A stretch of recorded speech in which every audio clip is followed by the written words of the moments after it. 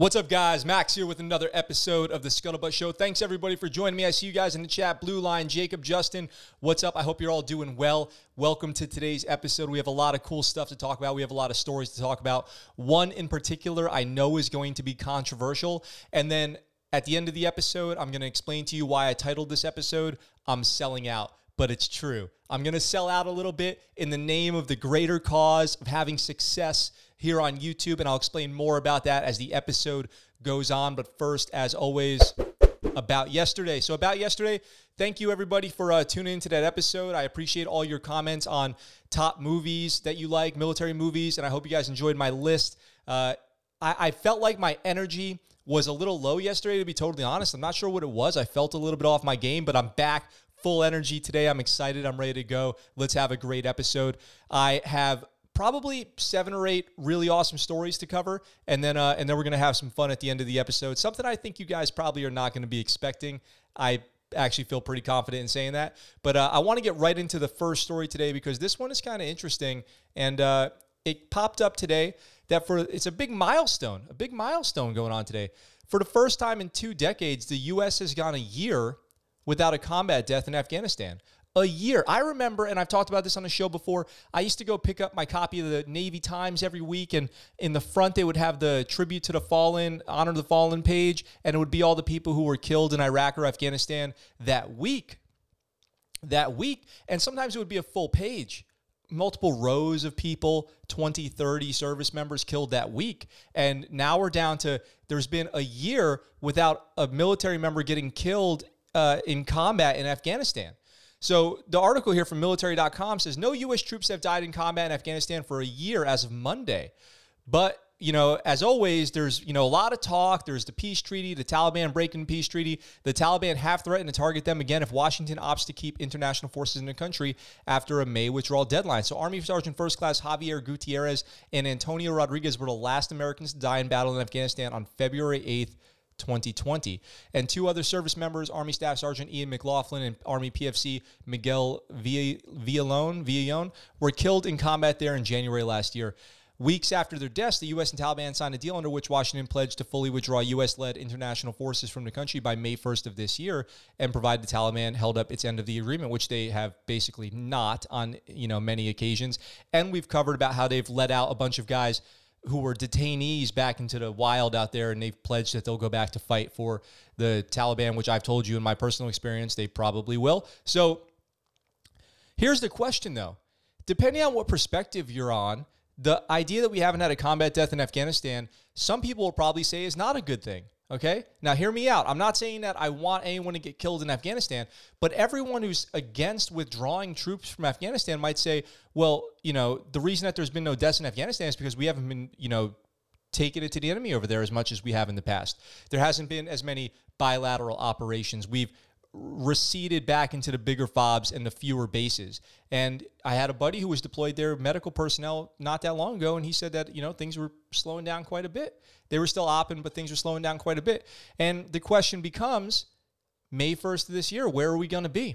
Where are we going to be in Afghanistan? Are we going to be growing, or are we going to be completely gone? So if the drawdown, which has seen U.S. troops numbers in Afghanistan slash from 13,000 a year ago to 2,500 mid-January, goes ahead as scheduled, terrorist groups would have the opportunity to reconstitute within 18 to 36 months. So that comes from one of the study panel's chairs, General Joseph Dunford Jr., a retired 4-star Marine general who once led international forces in Afghanistan.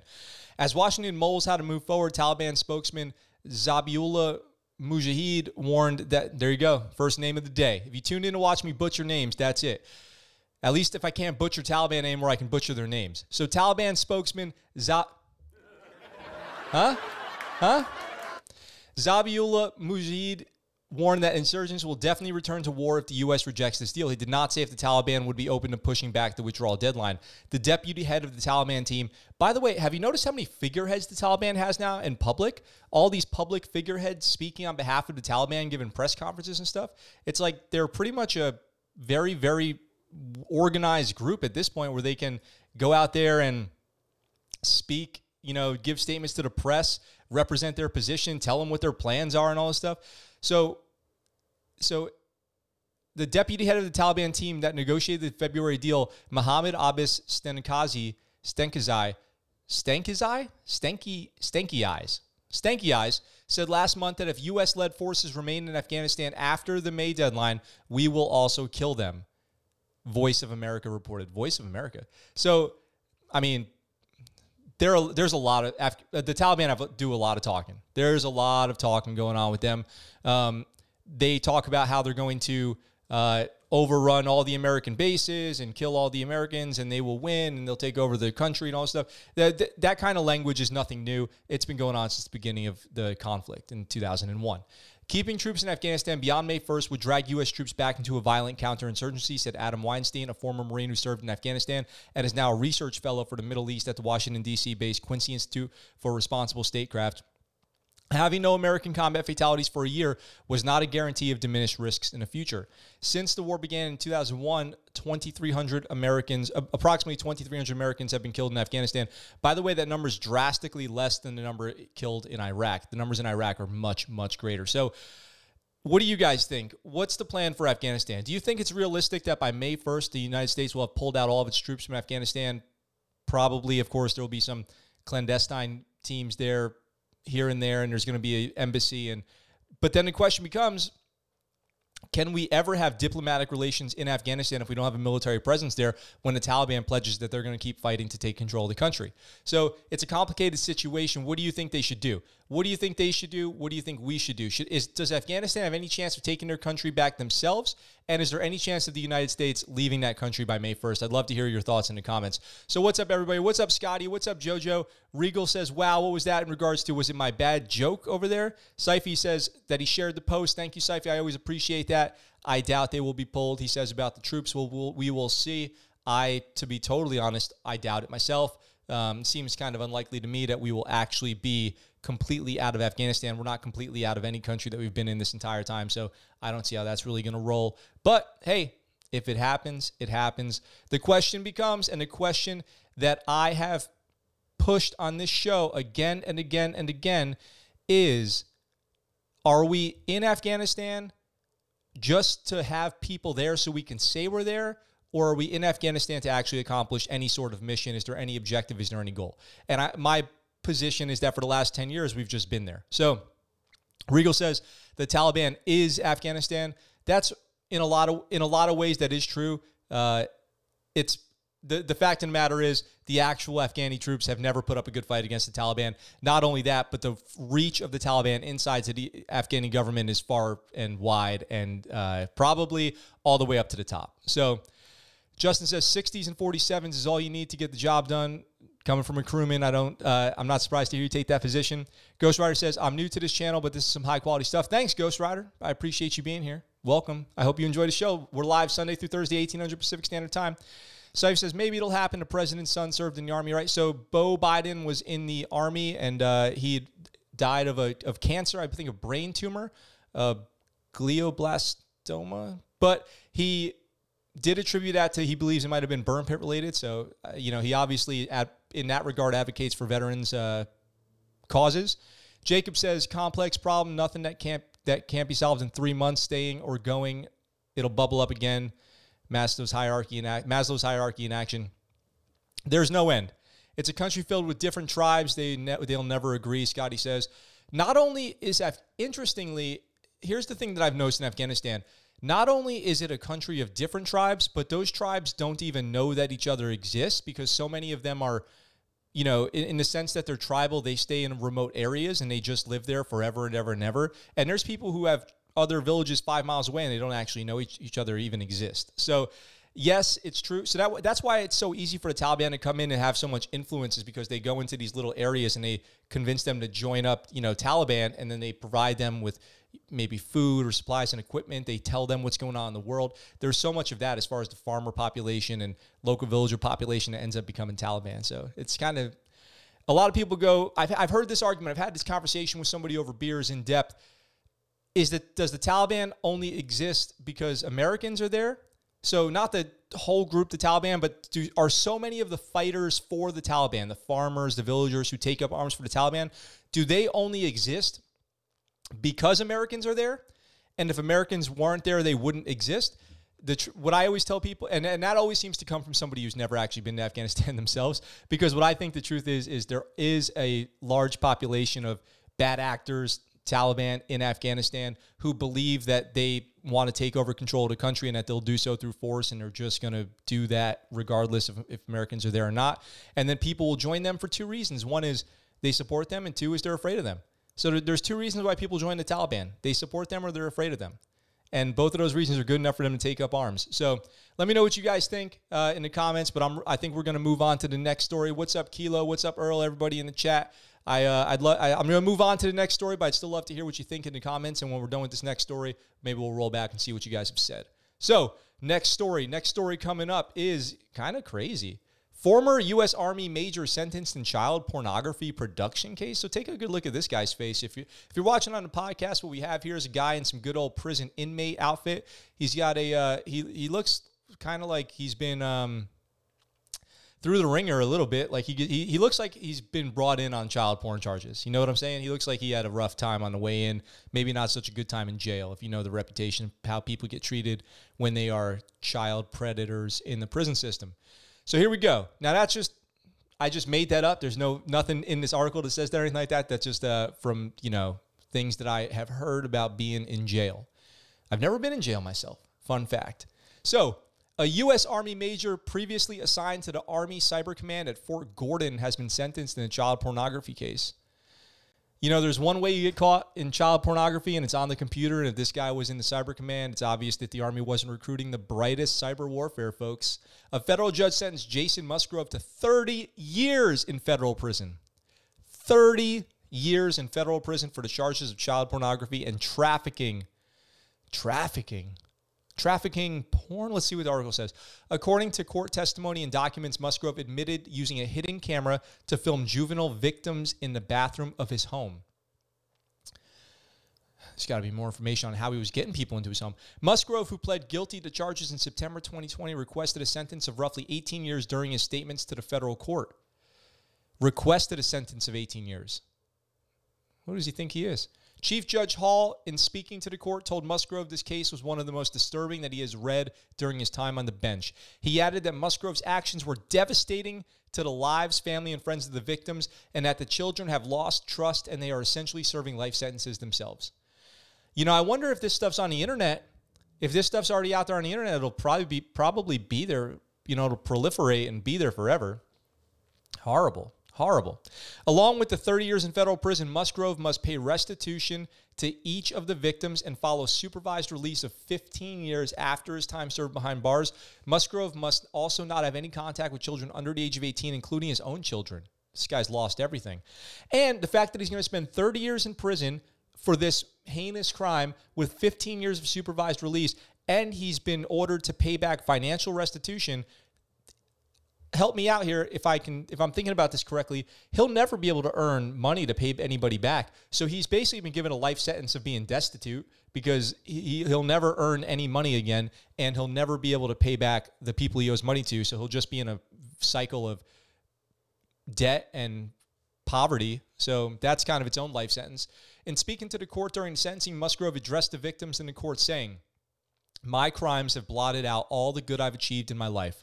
I am a burden on society. This is a position I despise and never expected to occupy." Musgrove waived all rights to an appeal in the case, saying he hopes his family and other victims will forgive him for his crime. So, I've got no sympathy here. I really don't. He got people to come into his home. So he could film them in the bathroom, children, right? I have no sympathy. But to say one thing is he's accepting responsibility for his crime, and he said he's going to waive his right to appeals, he's going to take his sentence, and he apologized to the victims. So I hope that for the victims, they get some sense of justice, that his life is basically over, and he's accepting that. He's not fighting it. He's not claiming to be innocent, anything like that. So I hope that that's meaningful in some way to the victims, and I hope the best for the victims, but that is awful. My question to you guys is this. Have you ever been, when you were in the military, been working around somebody for a long time, and all of a sudden it comes out that they have this dark other life, this dark, twisted personal life that comes out when the police roll up to the command and escort them out in handcuffs, or you find out when that person's been AWOL that they've actually been imprisoned down in Mexico. That's happened to me on a few occasions. That's happened on a few occasions. So has that ever happened to you guys? Have you ever been working around somebody and only to find out that they've been on hard drugs for like 2 years straight? Has that ever happened to you guys in the military? I'd love to hear those stories in the chat. Let me know. Share them with me. Syfy says child porn trafficking is rape, sexual assault. Makes me sick to my stomach. I agree.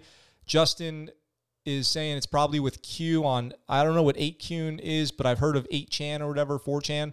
Jacob says he's done for life. He earned it. Yeah, he earned that sentence. That's right. He earned that sentence. Ghost Rider says, dang, I would never expect an Army major to be a pedo. I guess you have to be careful with everyone. Ghost Rider, that's what I'm saying. And we'll see if anybody pops into the chat with the story. But I have been shocked to learn things about people that I've worked right next to in the Navy. All of a sudden, one day, they disappear, and you find out that they've been doing some shady stuff. No one's above it. No one is above it. It goes all the way up and all the way down the ranks.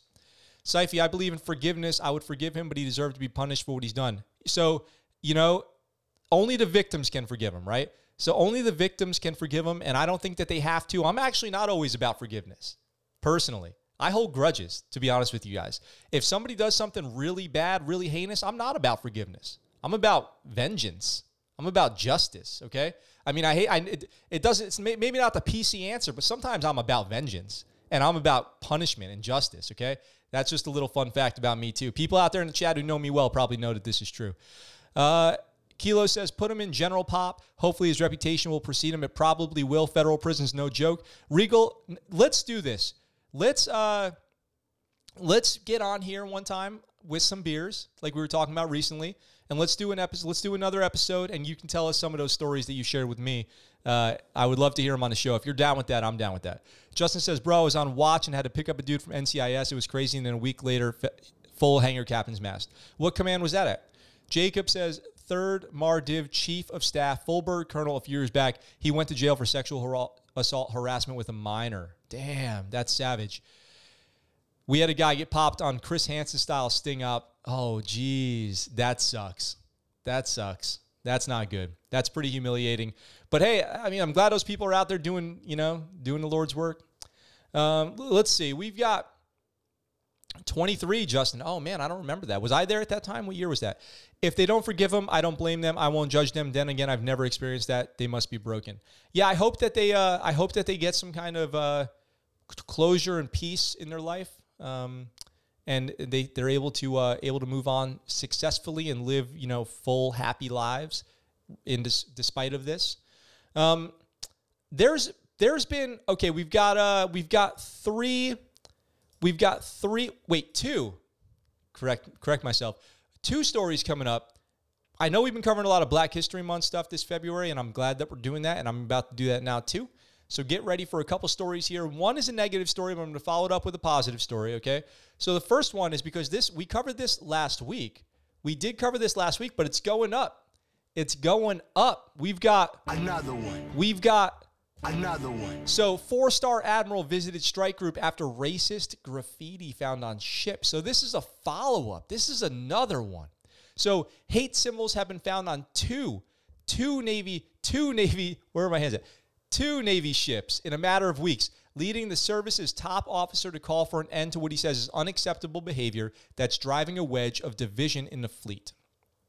Well, I don't know. It depends. I wouldn't say that about 2 incidences, but if this is a further widespread problem that they're going to explain, then maybe that's true.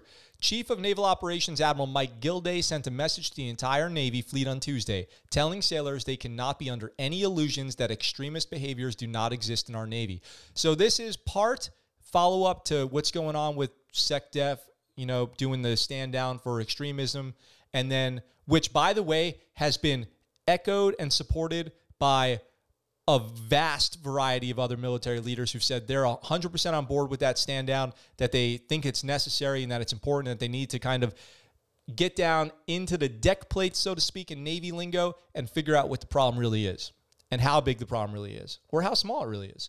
We must better understand the scope of this problem, get after this issue, and eliminate conduct that is driven by extremist beliefs, Gilday wrote. No doubt this is a leadership issue. We will own this. And Gilday cited 2 separate incidents in which symbols of hate and violence were anonymously left in living areas aboard ships. A sailor assigned to the guided missile cruiser Lake Champlain, we covered this last week, admitted to leaving that noose on the rack of a black crewmate. And after NCIS investigated, they admitted that they had done it. And then racist graffiti was found on a second ship assigned to the same carrier strike group as the Lake Champlain. The graffiti was found in one of the heads or restrooms aboard the aircraft carrier Carl Vinson, Carrier Strike Group 1's flagship. The incident prompted Admiral John Aquilino, the head of U.S. Pacific Fleet, to visit the Carrier Strike Group to lead a stand-down. But there is more we must do together because these symbols are contrary to our Navy culture, core values, and warfighting effectiveness, he added. Defense Secretary Lloyd Austin had talked about the stand down that he's going to do. Hate and extremist ideology are wedges that divide us, he wrote. These actions stroke resentment and tear others down. That's the opposite of how we will treat each other as shipmates. We will build each other up, we encourage each other, and we celebrate our shipmates' success. So, I don't know. It doesn't say what the graffiti specifically was. But I do think that it is interesting to me. It is interesting to me that two ships in the same battle group would have these incidences within a week of each other. I wonder if these guys knew each other. I wonder if we'll get more information out about that. I wonder if it was part of, if they were in cahoots, you know what I mean? If they had some kind of like plan to do this all at one time, or if they had sent emails to each other, or this was some kind of, I don't know, maybe online, coordinated dare to do or something like that, where, hey, do this for TikTok or whatever type thing. Whatever it is, it's obviously inappropriate and it's done at the worst possible time. So these guys can probably say goodbye to their careers. I'll tell you that.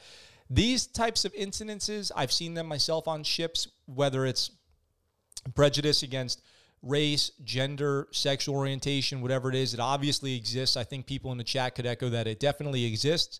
Now, the question is, how big of a problem is it?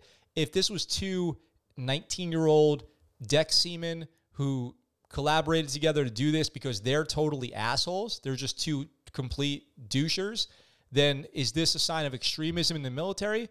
I don't think so, if that's the case. But if they're somehow, linked to following chat rooms online of groups of people in the military who, spread hateful ideologies, and that they go out there and say, deliberately go out there and try to hurt people who we don't like, and then these people stay in the military and they become chiefs or lieutenant commanders, whatever it is. Obviously, we covered a story about the person who was on the board of the Naval Academy last year who was caught on camera saying some pretty heinous stuff, lost his spot on the board. That's what I really worry about is, if there's some 18, 19-year-olds who are just, let's just say these are two, this is totally hypothetical. Let's say there's 2 19-year-old kids who are just racist. They're just racists, right? If someone's just a racist, then they're just an asshole and they have a shitty life. And that's their punishment. You know what I mean? Like, I don't think that you have to go out and say that there's a giant problem of people out there, individuals who are just hateful people, and then they're like poisoning the country or the military necessarily. I mean, I'm not trying to defend anybody here. Now, alternatively, if they are, let's say, a couple first-class petty officers, something like that, or E5s, and they're on their way up, and this stuff never gets caught along the way, and then they go into leadership positions, and then they have command influence, and they start spreading these ideas to other people, and then they start pushing people out of their jobs or out of the fleet because they don't like them by their, race, gender, creed type thing. That's a more pervasive problem. So I think we need more information before we kind of exclaim what type of problem it actually is, but we'll see how bad it goes. And then we'll get more information about what the stand down, which is the military-wide stand down coming from the SecDef, actually uncovers about this problem. And I'm looking forward to actually finding out the reports on that, because then we'll see kind of what we really know about how bad extremism in the military is and what they define as extremism, because I do think that the sliding scale of that definition has been a little bit of a problem lately. So Regal says, well, these days being a patriot makes you an extremist. Oh, so interesting. I was just kind of talking about that. There is a sliding scale. There is a sliding scale of what makes you an extremist nowadays. That's what I was just saying. It is almost like extremism is becoming just a buzzword for anything that people don't like. And if you say it, then we have to all pause and destroy that person's life because they're extremist. I definitely see what you're saying about that. So we have to be careful about how we define it. And I hope leadership takes the time to actually identify things honestly with good intent and come from a place of good faith and saying what they actually think is an example of extremism and what isn't. and make that some kind of clear standard. Jacob says, 100% agree. If it's kids being kids, then okay. If they're bad guys, they should get treated as bad guys. Totally. Nikki says, I'm just here to find out if Max is selling out. I am, Nikki. Stay tuned. It's coming. Coming in a few articles. We're a few articles away from me selling out. So now, on a positive note, celebrating Black History Month, we have the story of this Coast Guardsman.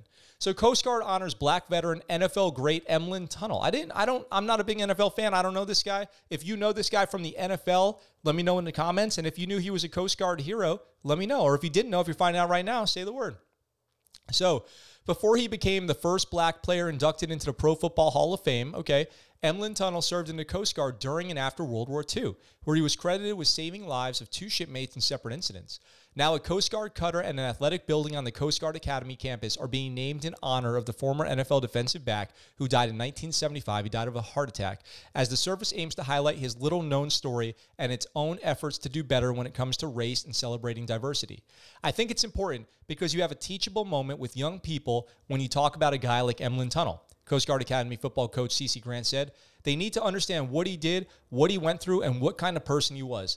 Tunnell was the first black player signed by the New York Giants and later played for the Green Bay Packers. What a time to be in sports.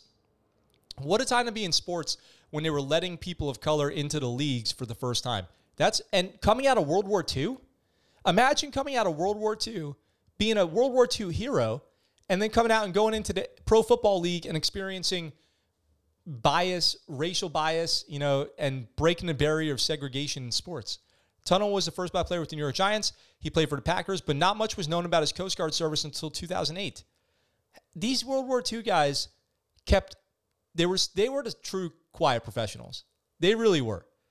Go to Europe, go to the Pacific, save the world, and then come back and never talk about it because you don't want to, seek credit. You just want to go back and, now save America.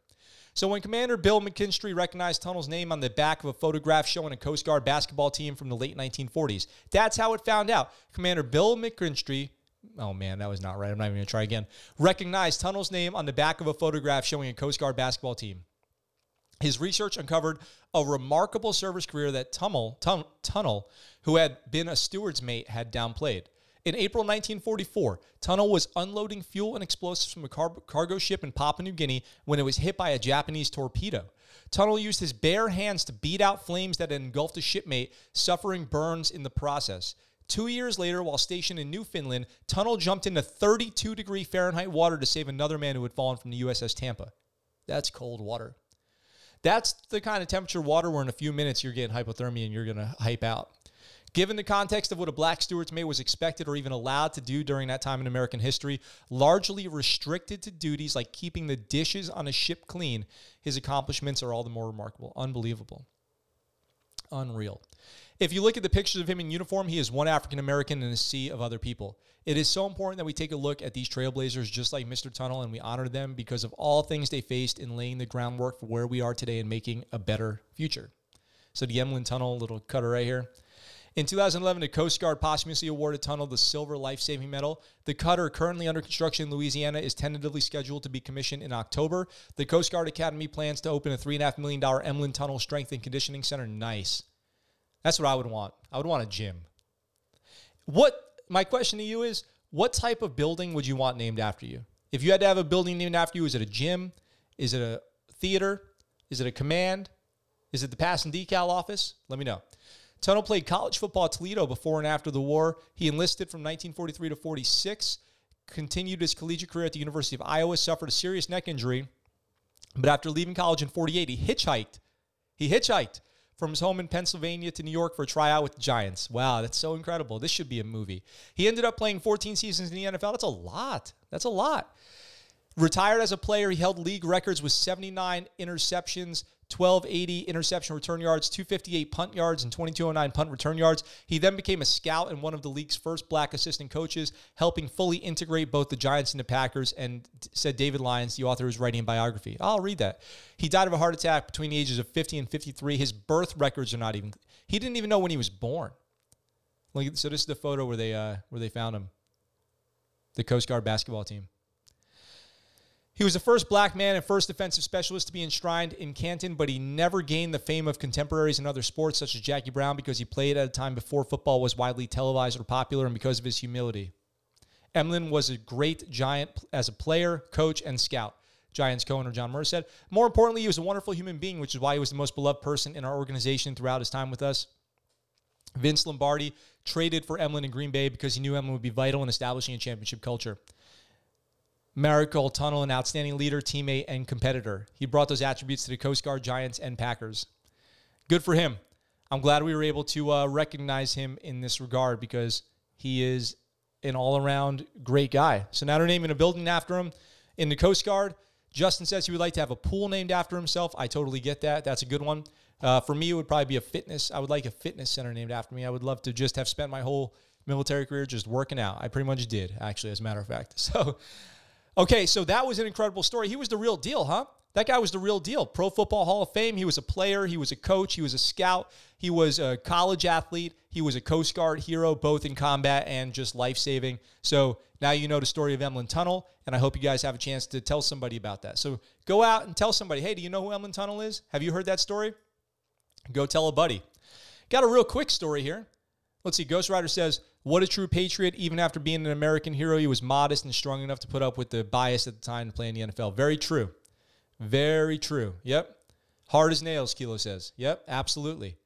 I've got a quick story here. If you guys have any information leading to an arrest in this case. Police searching for a suspect in the killing of Connecticut National Guardsmen. Unfortunately, this gentleman right here was gunned down. Connecticut Army National Guardsman and Yale graduate student was shot and killed in New Haven over the weekend. Second Lieutenant Kevin Jang was shot multiple times on Saturday evening and was later pronounced dead at the scene. He was only 26 years old. Witnesses told police they saw a shiny new black vehicle flee the scene of the shooting, which is being investigated as a homicide. You know, this is maybe the 7th Army homicide out in town that we've covered since Christmas. Unfortunate. We've got all these soldiers getting shot out in town. What is going on? What is going on? It's really sad. So, Jang, I don't know if I'm saying that right, an environmental science officer assigned to the 118th Multifunctional Med Battalion in Middletown, Connecticut, was on full-time National Guard duty status, providing operational support for the coronavirus response, according to a Guard spokesman. After joining the Army in 2012, he served the Washington National Guard as an M1 armor crewman and later commissioned and joined the Connecticut Guard in February 2020. Our hearts are heavy, having lost a brother and a bright young member of our team with nothing but potential ahead of him, Major General Francis Evans said. Second Lieutenant Jang believed in service to his community and recently volunteered to support COVID-19 relief efforts. There's nothing to call this other than a tragedy, and we give our deepest condolences to his family, fiance, and loved ones, and thank you for the precious time that you share with him. That's sad. You know, he's a Yale graduate student. He's got a fiance, and he goes, hey, you know what? I'm a National Guardsman. I'm going to go volunteer. I'm going to go volunteer and go help with the COVID stuff that's going on. I'll leave my family and friends behind, and I'll go on orders for a while, and he gets murdered in the street. Unbelievable. Jang was in his second year of his master's program and expected to graduate this fall. His research focused on tracking mercury levels of fish in the Quinnipiac. Oh, man, you guys. Quinnipiac River watershed, work that would help inform fish consumption advisories. He was an extraordinary young man, said Yale President Peter Salovey, and his loss is shocking and senseless tragedy for his family, for all who loved him, and for our community. That sucks. That's a really unfortunate story. I just wanted to cover it because if anybody out there knows anything about that, maybe they'll see it on my show. But if anything, we'll keep following up on that story like we do here on the show, and I'll bring you any information as it comes in. Let's see. What do we got? What do we got left? Let's see. What should we do next? How about this? Let's talk about a new movie coming out. Let's do this. A new movie coming out, and then I'll sell out on camera for you guys. So, we're getting yet another Navy SEAL movie thanks to Tom Clancy. Tom Clancy just loving writing about the military. I wonder how many... If you joined the military because of a Tom Clancy novel, let me know in the comments. Or let me know what your favorite Tom Clancy novel is or video game. Tom Clancy novel or video game, let me know in the comments. Here's what we need. Another Navy SEAL movie, right? So this is based on Tom Clancy's book, Without Remorse. And this is from Task and Purpose. You know how Task and Purpose writes their articles, kind of very funny, satirical from the author's perspective. So there's a lot of kind of SEAL trash talking going on here. So titled Without Remorse, the film is going to be based on the book of the same name by spy novelist Tom Clancy, directed by Stefano Salima. The upcoming action flick stars Michael B. Jordan, who is playing a Navy SEAL for at least the second time, because he played a Navy SEAL in Black Panther, if you guys remember that, who's named John Clark in the book, a Navy SEAL who uncovers an international conspiracy while on a quest for vengeance after his pregnant wife is murdered. If that's not the most cliche setup for a book like this that I've ever heard, I don't know what is. An international conspiracy while on a quest for vengeance after his pregnant wife is murdered. Come on. That's a little bit of a tired plot. What do you guys think? Here's how the plot goes. When a squad of Russian soldiers kills his family in retaliation for his role in a top secret op, Senior Chief John Kelly, that's who Michael B. Jordan is playing, pursues the assassins at all costs, joining forces with a fellow SEAL played by Jodie Turner-Smith, I don't know who that is, and a shadowy CIA agent, Jamie Bell. Kelly's mission unwittingly exposes a covert plot that threatens to engulf the U.S. and Russia in all-out war. Torn between personal honor, loyalty to his country, Kelly must fight his enemies without remorse if he hopes to avert disaster and reveal the powerful figures behind the conspiracy. Yep, that sounds about as cliche as it gets. Now, we do have a teaser trailer, okay? We have a teaser trailer, and I will play it for you guys real quick. So we're going to watch the teaser trailer for Without Remorse. Here we go. Ready? Psych. That's so embarrassing. That's so embarrassing. Now, maybe this time, I don't know even what just happened. I should know how to work YouTube better, I guess. Now we will watch, without further ado, the teaser trailer for Without Remorse.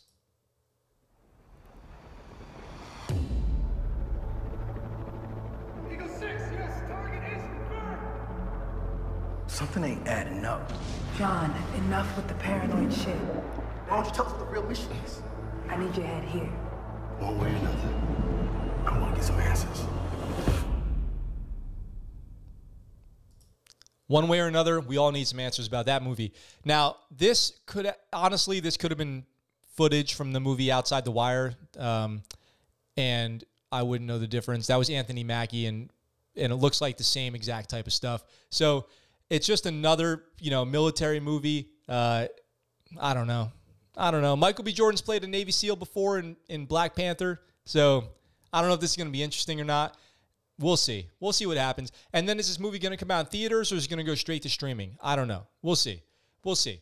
There's been lots of Navy SEAL movies, and this article does go on to say, including the TV show SEAL Team and all this stuff, this article does go on to say that there's too much Navy SEAL stuff. How about a little bit more stuff about Army and Marine Corps, just soldiers on the ground, soldiers and Marines? I think, there's been a lot of that.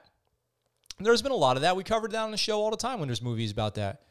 The Air Force even gets some time as drone pilots. So, I don't know. There's a good diversity of plots in movies regarding stuff other than Navy SEALs. But Navy SEALs always get the most attention. They always get, by far, the most attention. Their movies get the biggest releases. People love that stuff. Act of Valor. Let's just go with Act of Valor. Basically, the Navy's biggest recruiting video of all time. So, have you guys seen Act of Valor? Let me know in the comments. The Navy's greatest recruiting video of all time, trying to recruit people into the SEALs. Really, what Act of Valor probably actually did was recruit a bunch of people who didn't make it into the teams because they quit or got hurt in buds, and now they're just deck seamen on the ships. So Act of Valor probably recruited thousands of regular sailors. So good job for Act of Valor. Let me know what your favorite Navy SEAL movie is in the comments. Let's do that. Favorite Navy SEAL movie in the comments. So Ghost Rider says, oh, sorry. Let me catch up on the comments here. Where am I at? Regal says, Hunt for Red October. Favorite Tom Clancy. Thought Tom Clancy was dead. I think Tom Clancy dead? Tom Clancy is dead. Regal confirms. But he has lots of books that could still be turned into movies. Jacob says, Without Remorse, best Clancy book. Really? Without Remorse is the best Tom Clancy book? Jacob says. Then we will see. One ping only, please. Talking about Hunt for Red October. Jacob says, if it's close enough to the plot from the book, it's a lot more than your typical Punisher plot. Okay, cool. I really love the SEALs, and they are true heroes, but I feel they are a little overdone in movies, but I will probably still watch it, Ghost Rider says. I mean, I'm going to watch it too, and I'm going to review it. Scotty says, never seen it. Kilo says, I think they deploy with a camera crew. Nice. Imagine joining the Navy. It's not so bad. It's pretty good. Kilo says, Act of Valor was good. Act of Valor was pretty good. Act of Valor wasn't bad, to be totally honest, considering that they used active duty military to film it. I think those guys did a pretty good job. I actually worked with like 3 of those guys after the movie was made, and they all hated ever hearing the mention of the movie at all. So if you do ever meet one of the guys from Active Valor, don't bring up the movie. Just say, hey, thanks for your service. Something like that. Never forget. Now, the title of this video, right? The promise of the premise. Am I selling out? What does that mean? What does it mean that I'm selling out? Well, look, guys, here's the truth. I want to have some success here on YouTube.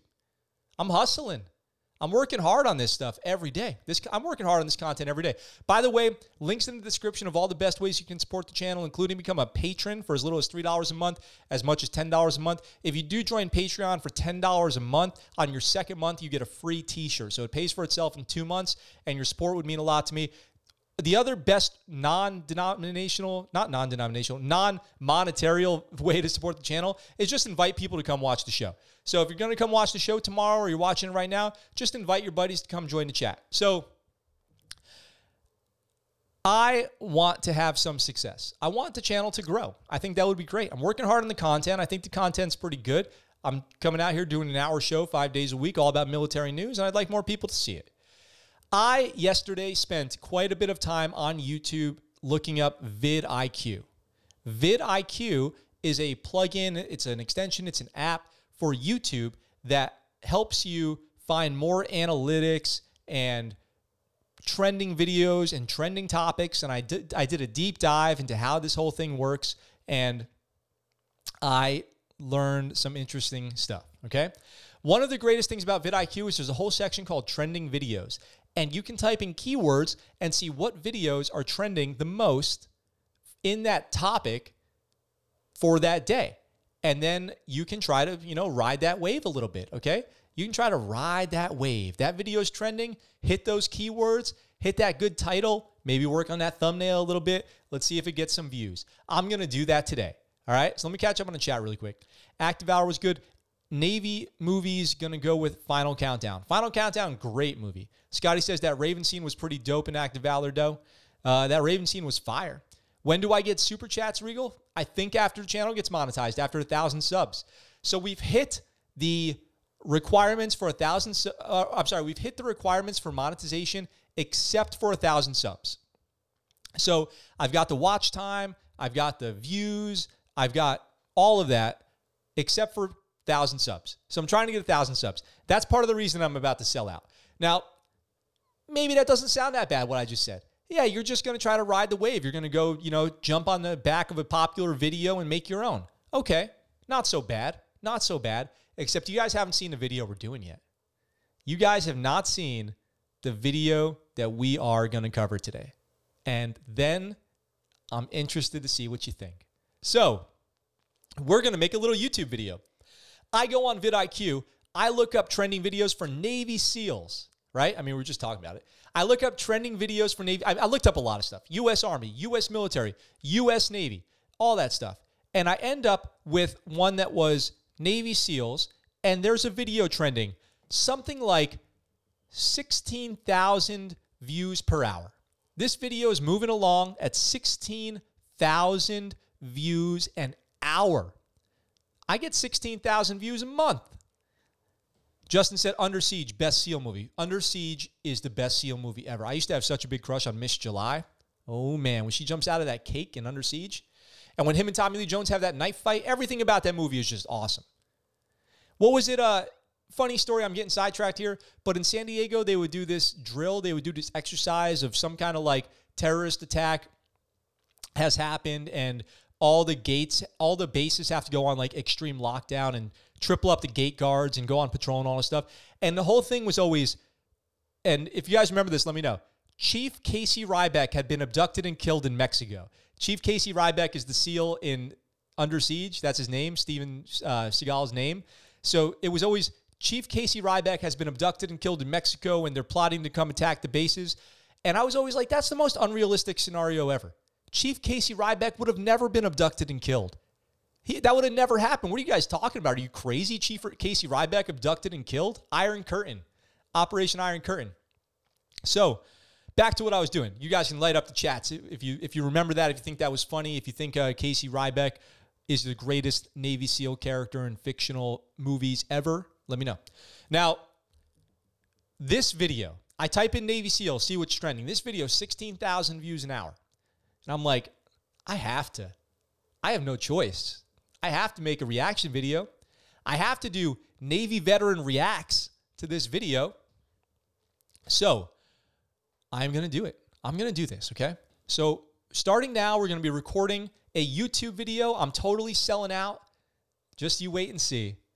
And we're going to see. I'm not expecting major, to be totally honest, I'm experimenting here. I'm not expecting major success with this. I'm just going to see what happens. I'm going to follow the trends a little bit. I'm going to try to get creative with my marketing. I got to hit 1,000 in February. That's the goal.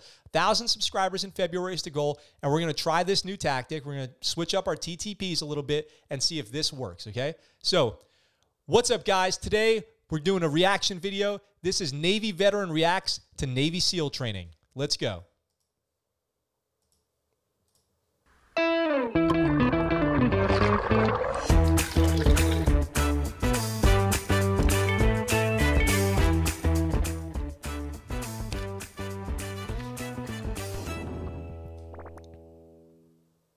So this is Kittysaurus. Daily common sense is cats are liquid. Cats are liquid. Cats can get into any space. So what you do is you fill up a tub of cat, a couple of cat tubs with Coco and Layla. Now, this is actually good training. So this is actually good Navy SEAL training here. What this is we have 2 cats being put into 2 boxes. So this is a popular interrogation technique. What they're going to do is they're putting them in boxes to see how they handle the stress of it. So if they freak out, if they get stressed out, then we know that they might not be the cats we want to send downrange. But it looks like Layla is doing what I would do, getting comfortable in the box. Getting comfortable in the box. Coco is being a little persuaded. Maybe Coco's going to give up her secrets. Let them know where the nip's at. Oh, yeah. Coco did not like that. Layla's chilling. Now, that's not good. Now they're going to do some surf torture. Oh, I don't know what language that is, but they know a little bit about surf torture. So that's probably, I'm assuming that's cold water. Hungry likes bread. Uh-oh. They know they're about to have to go in. Here comes the rest of the boat team. Okay, that's motivation. Bunch of fake yum-yums. He knows they're fake. Smart cat. He's about to DOR. But Brave Toto is fighting a dragon now. That's pretty good. That's pretty good. This cat's asleep. Must be Thursday of Hell Week. See, that's not right. To put their food in the water. Not cool. Okay, losing life points. Those are like stress fractures. Got it. Half a life point left. That's pretty good. Now this cat that was smart. Work smarter, not harder. Pays to be a winner. Gave up. Quitter. We got our first quitter. To the victor goes the spoils. This cat is just not doing anything. This cat's also not doing anything. That's not going to work. That cat's eating mayonnaise. Good calories. That's good calorie intake. Uh-oh, did you see that? That cat might be the devil. Now, one thing about Navy SEAL training is you always have to eat. You have to eat. These cats understand. You have to eat a lot of food. You have to keep your food intake, your calorie intake high because you're going to be burning a lot of calories. So he goes in there, gets the food, fights for the food, takes the food out of the other cat's mouth, pays to be a winner. That's the lesson right there. That's special treatment. Nepotism. You're not getting chicken. Good luck, you're getting an MRE. Fancy feast, not here. In desperate times, you eat hair. It's true. You learn that in training. All right, guys. That is Navy Veteran Reacts to Navy SEAL Training. I hope you guys liked that video. If you did, make sure you smash that subscribe button, leave a like, leave a comment, let me know what you think, and I look forward to talking to you next time. All right. So I know you guys are watching that, and you're like, what the hell, Max? What the hell was that? Unsubscribes left and right. My new subscribers at the end of this are going to be like -15. Now, I know. Now Ghost says, I'm new, but I guess you got to do what you got to do to get more people to see this hidden gem. Scotty feels uncomfortable. I know.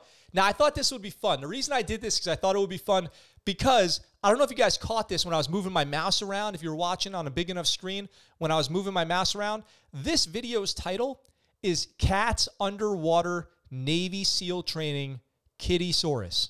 If you go into Google, I'm sorry, well, kind of, Google owns YouTube. If you go onto YouTube right now, the #1 trending video for Navy SEALs is this video. This is it. You go on Navy SEALs, this is the #1 trending video, 16,000 views an hour, hundreds of thousands of views and likes. This is the #1 video for Navy SEALs, which I thought was kind of hysterical, to be honest. I thought that was downright hilarious. So I wanted to cover it. I was like, you know what? I'm going to do it. Screw it. I'm doing it. I'm going to do a reaction video. I'm going to post it up online. This is so far off of the norm of what my content is that the results of this will tell me a lot, right? This is why I'm doing this. This is experimental, like I said. The results of this video are going to tell me a lot. They're going to tell me if following trends work at all. They're going to tell me if I am totally off base with, what people are searching for out there. And it's going to tell me if life's worth living. Because if this video gets 1 million views when I post it on YouTube later, and all my other videos that I've been working on for all this time are getting 60, 70, 100 views, a few thousand views on a good one, man, that's going to give me a lot to think about. That's going to give me a lot to think about. Scotty feels me. Regal's unsubbing right now. I don't blame you, man. I don't blame you, to be totally honest, after that. We're experimenting. And now here's the cool part. You guys get to experiment along with me. So we'll see how this video does. Now everyone watching right now and listening to this knows the truth about why I did this video. And so when I post it, whatever happens, we're going to find out how those trends work. And we're going to keep jumping on some trends until we get this YouTube thing figured out. Got to get the views. Got to do it sometimes. So Scotty says, and my AI videos get no looks. Yeah, you know what? There's more to it. You got to get on the analytics. Scotty, you know this. You got to get analytical, dude. You got to get analytical with it. You got to be you got to get the strategery going. You got to get the strategery going. Now, I've got one more actual story to cover for you guys, and I know I'm going to get some looks. If I didn't get the looks then, I'm going to get the looks now. I can't wait to hear your guys' thoughts on this. This should be fun. This should be interesting. What do you guys think the policy should be for new mothers? What do you guys think the policy in the military should be for new mothers? How much maternal leave should somebody get? Is 6 weeks enough? Is it too much? Is 6 months enough? It's like 6 months now. Is 6 months too much? What is it? What should it be? What should the new mother policy be? Well, the Marine Corps is stepping up. They're doubling down. The Marine Corps is doubling down on what they think the maternity leave policy should be, because they are now giving 1 year off from fitness standards after you have a baby. So no tests, no weigh-ins, no measurements for a year after having a baby. And we're going to talk about why. And I have some thoughts on this, and I'd love to hear your guys' thoughts on this. They also upped recently to paternal, the leave for the dads. The dad leave in the military also went up a couple of years ago, so they're taking care of fathers too, trying to get families a little more stable. But for the women, maternity leave has gone up, skyrocketed, and now in the Marine Corps, you don't have to give a fitness test, weight standard, or anything for a year after giving birth. So let's talk about it. The Marine Corps will extend the postpartum moratorium on fitness from 9 months to 12 months, according to an administrative message released in the Marine Corps on Monday. Historically, Marines have been given 9 months from the time they give birth to get within Marine Corps standards and start passing the physical fitness and combat fitness test. Now, one thing that we need to be clear about before we move any further along this article is the Marine Corps takes their fitness standard stuff extraordinarily seriously. Like in the Navy, you could fail every PT test you've ever had. In the Army, I don't know the policy, but there's some people out of standards in the Army. The Air Force, I don't think they have standards. The Marine Corps will kick your ass out if your waist even gets too big. There is no mercy in the Marine Corps. No mercy. If you go out of weight standards in the Marine Corps, there is no mercy, okay? But now they're giving women a year off. So the policy says no earlier than 12 months after the birth event, the Marine is required to take the PFT, CFT at the next regularly scheduled physical fitness evaluation in that semi-annual period. The MAR admin making change reads. Exceptions can be made for medical reasons, but that was not always the case. The exception must extend it, not bring it closer, right? In October 2020, Marine Gunnery Sergeant, so here's the one of the baseline cases for why this policy is changing. In October 2020, Marine Gunnery Sergeant Juliana Pinder told the Marine Corps Times at that time published anonymously that when she gave birth in 2016, the Corps denied her any extension to get back in shape, forcing her to decide between her career and her newborn daughter. After giving birth, Pinder said that she went on a strict diet combined with a rigorous workout routine that would see her quickly get back to the Marine Corps standard, but it also prevented her from giving her baby all the calories she needed through breastfeeding. Weighing in at the 40th percentile by her 4-month checkup, her baby, Liliana, had dropped down to the 3rd percentile and was diagnosed with failure to thrive. Pinder chose to end her diet and cut back on her workouts to ensure that her baby would start to put on more weight. In its new policy, the Marine Corps listed breast milk production as one of the many factors leading to the change. Affording a postpartum Marine more time before mandating fitness testing and body composition compliance will allow a fuller recovery, lower injury risk, prevent potential long-term persistent factors, and eliminate potential impact to breast milk production due to rapid weight loss. That's from Captain Sam Stevenson, a spokesman for the Marine Corps Training and Education Command. While there is no strict medical requirement to extend, a 12-month exemption period alleviates the added stress and potential for premature overexertion and injury for risk for postpartum Marines. When Pinder reached the end of her then 9-month moratorium, she was 40 pounds above the Marine Corps weight standards and was then put on the body composition program because of her decision to put her baby before her career. In addition to being placed on the body composition program, the Marine was also given a negative fitness report that would ultimately bar her from re-enlisting. Damn. Any Marine who gave birth within the past year and was put on the body composition program as a result will now be removed from the program and reevaluated. The MAR admin also offers those Marines who received an adverse fitness report a way to correct the record. Any Marine who completed their postpartum recovery period within the last 3 months leading up to the publication of this MAR admin and received an adverse fitness report due to being assigned to the BCP may seek relief by petitioning the Performance Evaluation Review Board. So they're taking steps to correct some of these things, some of these wrongs that they are saying happened. This document will further assist pregnant and postpartum Marines to develop a PT program during pregnancy and postpartum periods. This is an important part here. Remember this part. This document will further assist pregnant and postpartum Marines to develop a PT program during pregnancy and postpartum periods. Based on recent medical studies, the Marine Corps and Department of the Navy's Bureau of Medicine and Surgery recognize that PT activity during pregnancy and postpartum periods has proven benefits with minimal risk for most women.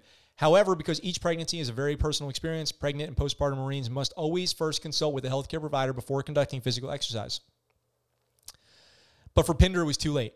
Pinder was a combat engineer who once dreamt of becoming the first female master gunnery sergeant in her career field. She now hopes for an early retirement with a plan B of transferring to the Army to fulfill her 20 years of service. I personally wouldn't have used the words plan B in this article, but that's not me. I have no problem going past 20 years, but my overall goal, yes, is to get my retirement because I've spent 16 years of my life doing this, Pinder told the Marine Corps Times. If I join the Army and it turns out to be better than the Marine Corps, then maybe I'll stay longer. Her ultimate goal is to become instructor for high school junior ROTC program. Will she be able to mentor future generations? So I've got a ton of thoughts on this.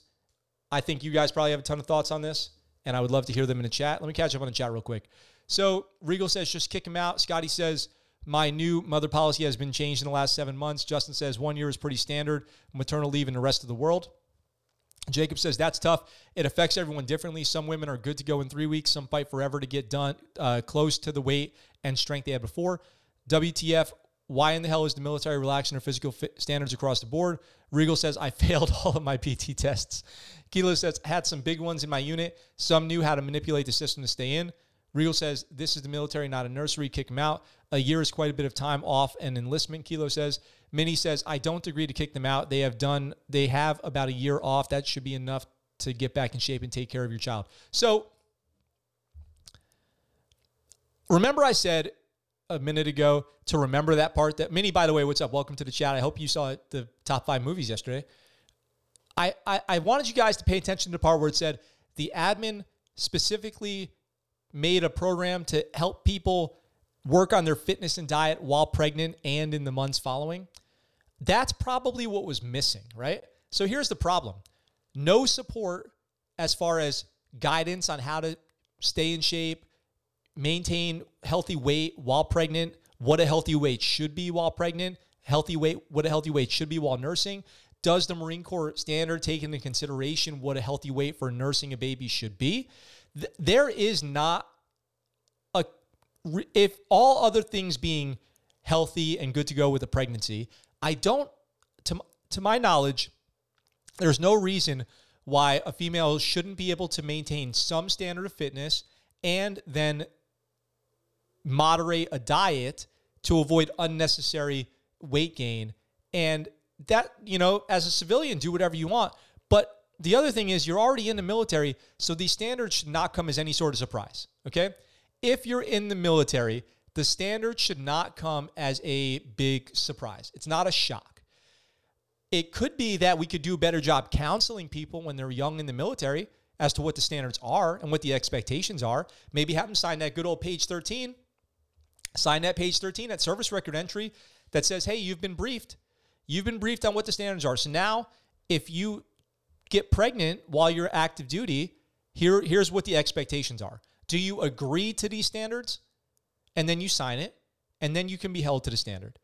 I am sure, I do not argue, I have no counter to this, that the standards that the Marine Corps was upholding probably did not take into consideration the best interests of all service members across the military, for sure. Women have been left behind across the board in the military. That is absolutely true. So was the Marine Corps and the rest of the military behind on their maternity policy and their pregnancy policy and their support? I'm sure that that's true. Going forward, okay, don't just extend the time, make it productive. So don't just say now you have 12 months instead of 9 to get back into shape, but you have 12 months and we have a program, a helpful program for mothers who are nursing, for mothers who are struggling to get back into shape, whatever it is. We know that there's all kinds of complications after giving birth. There's psychological and physical complications that a lot of people experience. It's not easy. Plus, you're sleep deprived. I don't have a kid, but I am pretty sure you don't spend a lot of time sleeping after you first have a baby. So there are difficulties along the way. And not everyone, I'm not somebody who expects everyone to just be a perfect rock star all the time, okay? So it's really easy to give women a hard time for getting pregnant and all this stuff, and then gaining weight or whatever, missing work. But then because of the baby and then not having a good family care plan and all this stuff. I know women in the Navy who were kicked out because they didn't have a family care plan. Their baby had no daycare. So they kicked them out of the Navy. I think that's pretty rough, pretty rough. And this female that they're referencing in the article, 16 years in the military, has a baby, is outside of the weight standards, and is looking at getting kicked out and failed to promote because she got an adverse eval. I don't know if that's necessarily the right answer. In fact, I don't think that that's the right answer. We can do better than that. There should be a plan, a better plan. We can do better starting before the pregnancy even happens.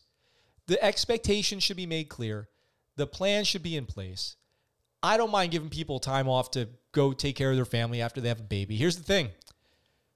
You probably would lose more work time from having a dysfunctional family life than you would from taking time off in the beginning to make sure you get that stuff right. So imagine this. Well, don't imagine, just, for all the veterans out there who are watching, just think. How many people do you know missed work for days, weeks, or months, or stayed home from deployment because they were having problems at home with their family life? I know a lot. I could probably account for years of missed work. Decades. We're talking probably decades of missed work from people just going, oh my God, I got to go pick up my kid. Oh, we're having problems at home. All this stuff. If the military front-loaded that by making sure people's families were in better shape in the beginning, maybe we could save some time on the back end. I don't know. I don't think people should have to obla serve if they have a baby, but well, not really any but. I don't think people should have to obla serve if they have a baby. I think that's kind of cold-hearted. Definitely should not be the policy, but there should be a plan to get females back to work, healthy, fit in the military after they have a baby. If that plan is not in place and you're just saying, yeah, well, you better lose weight and get back in shape, not taking into consideration the complications and the difficulties and all that stuff, I think that's kind of jacked up. So that's what I think about it. I think this is a good policy move, because they built in a plan to help people get back into shape. If there was no plan during and after the pregnancy to help women get back into the fleet, then this would be a dumb policy. But since they included a plan, I don't know what the plan is, but since they took the time to include a plan, then I think that's good. I think that's a good plan. What do you guys think about that? Let me know. So let me catch up on the chat. Let's see. We've got Kilo says a year is quite a bit of time. Minnie says I don't agree. Regal says if you're a woman and want to play with the boys in the Marines, don't get knocked up. You know, there is definitely a lot of issues when a female gets pregnant on deployment or gets pregnant and misses deployment. It definitely is not a good look for that female, and they do get a lot of adverse reaction from the command. Now, before you guys jump on my back about that comment, if you're a dude and you're about to go on deployment and you break your ankle snowboarding, believe me, that's not a good look either, okay? Let's say you're about to go on deployment. It's October. You're deploying just before Thanksgiving. You're going to Afghanistan. It's going to be the winter. It's cold. But hey, you're back in, you go to Utah for a ski trip. You go up there on the slopes. You're cruising down the mountain. You break your ankle. You know you're going on deployment. You're on pre-deployment leave. You think that's a good look? No, you're screwed, okay? So medical readiness, it's just purely a medical readiness factor, okay? I actually agree, Regal, with this one thing that you said. I don't agree with everything you said, but I agree with this one thing you said of don't get knocked up. If you want to go on deployment, if you want to be a grunt, if you want to be a tanker, whatever it is, and then you're getting ready to go on deployment, and then you get pregnant before or during deployment, it's not a good look. The same as if a guy goes out and does something stupid and breaks a bone and then misses a whole deployment, okay? It's just a medical readiness issue, okay? Minnie says not all of it is consensual. What do you mean as far as getting pregnant? Austin says the 1950s has entered the chat. I think I saw this going on when you guys were chatting. Have you ever told a pregnant woman what to eat? It's just not a good idea, Scotty says. That's like saying all girls should be on birth control and all guys should get a vasectomy. Damn right, Regal says. Jacob says Scott knows. Austin says, Air Force had the same issue. I actually wrote a paper on the high failure rates based on policy. Then the policy was changed literally 1 month later. Oh, interesting. Well, good for you, Austin. Can you reference that paper to me? Can you send that to me at thescuttlebuttshow@gmail.com? Ghost Rider says, I don't know if that's a tough one. Maybe give them a month, maybe 2 if the child needs more time, or just ban female pregnancy in service. No, you can't do that, Ghost Rider. Can't ban female pregnancy in the service. That would be, that's not good. Regal says, our sergeant major basically told us to divorce our wives if they got in the way of the job. Hey, dude, I feel you on that. That is the attitude. That is the attitude in the military for sure. In the Navy, we called it mission first, sailor always, right? Which is way better than what the Army did. I've heard horror stories about the Army, and I've seen it with my own eyes. The Army did not give a damn what was going on in your home life. That's one thing we had really good in the Navy. I don't think people realized it. The Army did not give a damn what you had going on at home. You were going on deployment. You were going on training. You were doing everything. There was no mercy in the Army. I never saw any mercy in the Army. In the Navy, oh man, leniency all day. All day, and it was kind of frustrating, you know? It's kind of like smokers always get to take smoke breaks, and non-smokers get punished with work. People with family problems, I mean, I'm not hating on people with family. I mean, I can empathize, I guess, but people with family problems, always missing work for family problems, not going to deployment for family problems, and then people who had their shit together, going on deployment again, going back to work. I mean, a lot of that's true. It's just true. That's what I'm saying. It's true. Scotty says, I don't care who is running admin, the GDUNC or MWR. Somebody needs to do that work. True. So in the Navy, we took pregnant females off ships and we put them on shore duty doing jobs like running the GDUNC and stuff.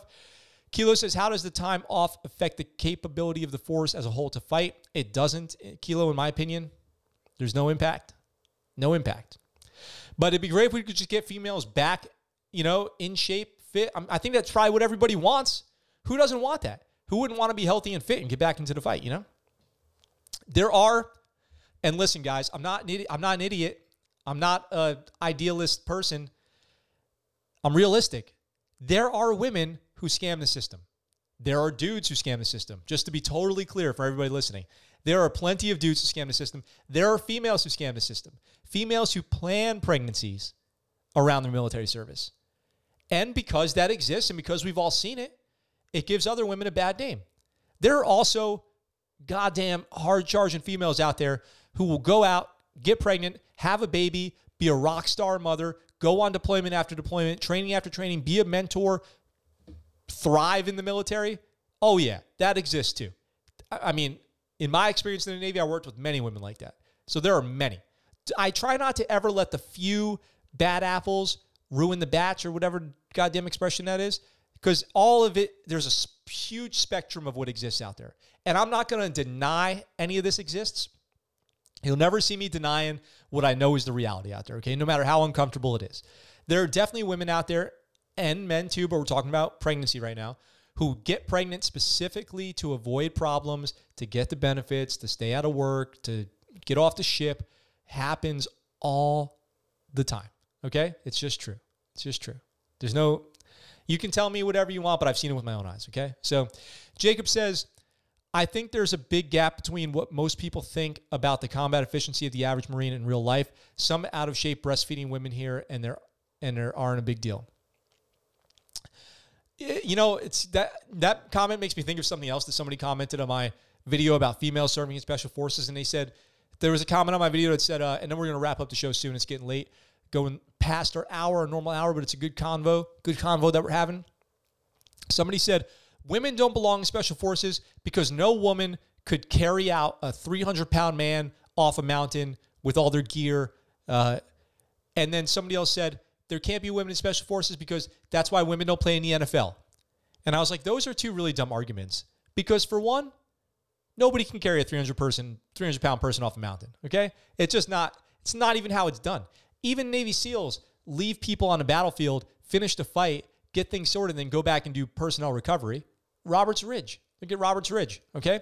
Now, the idea that women can't be in special forces because women don't play in the NFL, also super dumb, because show me a bunch of Navy SEALs who could play in the NFL. Are you saying that every Navy SEAL could just be a linebacker in the NFL? No, of course not. Are you kidding me? So what a joke, you know, what a dumb, just a really nonsense argument. There's just a lot of that kind of broad stroke. If you actually pick it apart, it doesn't make any sense type arguments going on. So anyway, a lot of military couples, Kilo says, very true. A lot of military couples, just says, a few bad apples spoil the barrel. Yep, that's it. Thank you very much. Minnie says, I feel like Marines who plan on going to get back to work were already mentally ready to get back into shape. It's embedded in them. Scotty says, 2 of my best deployments were due to people getting hurt or having a baby. It allowed me to step up and kick ass. Yeah, true. Very true. Absolutely. Regal says, women were not allowed at Cop Keating because we couldn't meet female hygiene requirements. Yeah. I mean, that's sure. That exists. There's definitely places that women are allowed to go, are not allowed to go, all kinds of stuff like that. That's true. Totally true. There's birthing requirements, hygiene requirements, stuff like that.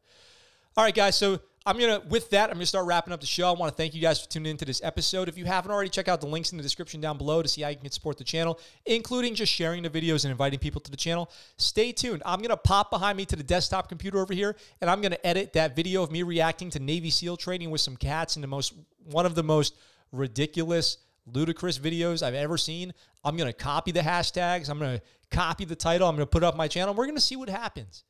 We're going to see what happens with this trending video thing. I'm curious. Are you curious? We're going to find out. So stay tuned for that. I'll be able to follow up a little bit with you guys on that tomorrow, but we'll probably have to give it to the end of the week to really see what's going on with that. I want to thank you guys for watching. This was a fun episode. I feel like yesterday I wasn't really in my groove, but today I feel like we really were having a good time in the chat and everything like that. I hope you enjoyed the show and all the news stories that we talked about. With that being said, I look forward to talking to you guys tomorrow, same time, same place, and I'm out for now.